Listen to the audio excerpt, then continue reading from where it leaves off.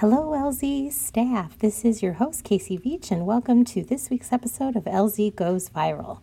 Today, we've got a great show. We're going to talk about critical thinking in the classroom and showcase some students and teachers that are doing awesome work. Stay tuned.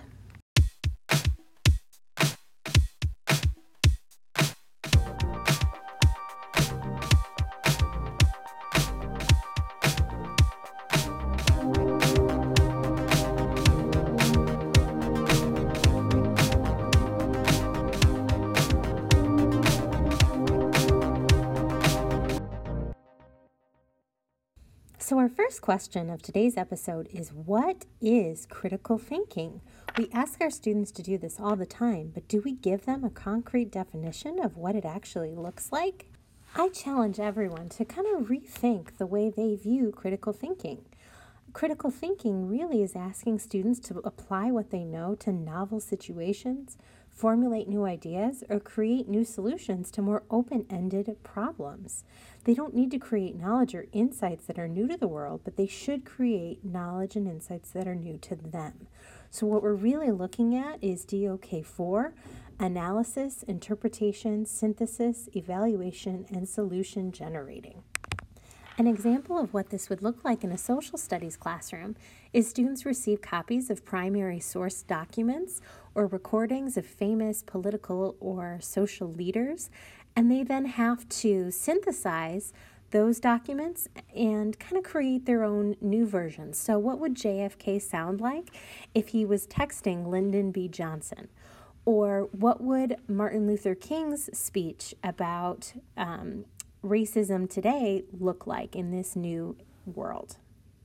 In a literature classroom, students could have a debate on how a famous literary character would react in some situation that's more applicable to today.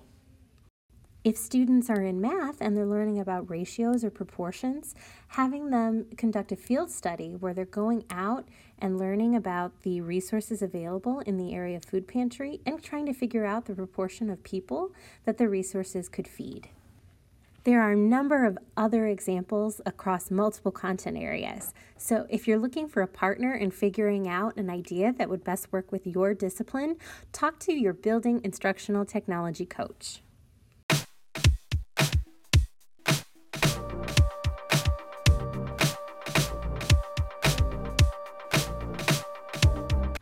It's now time for our episode's student and teacher feature.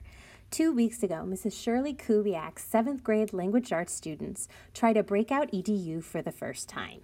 Miss Kubiak's students had to use their knowledge of punctuation, including semicolons, commas, and colons, to remix her old grammar review into something different that really put kids' critical thinking skills and collaboration skills to the test.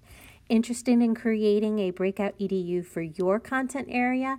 Please see your building instructional tech coach for support. Well, that wraps up this episode of LZ Goes Viral. We'll see you next time.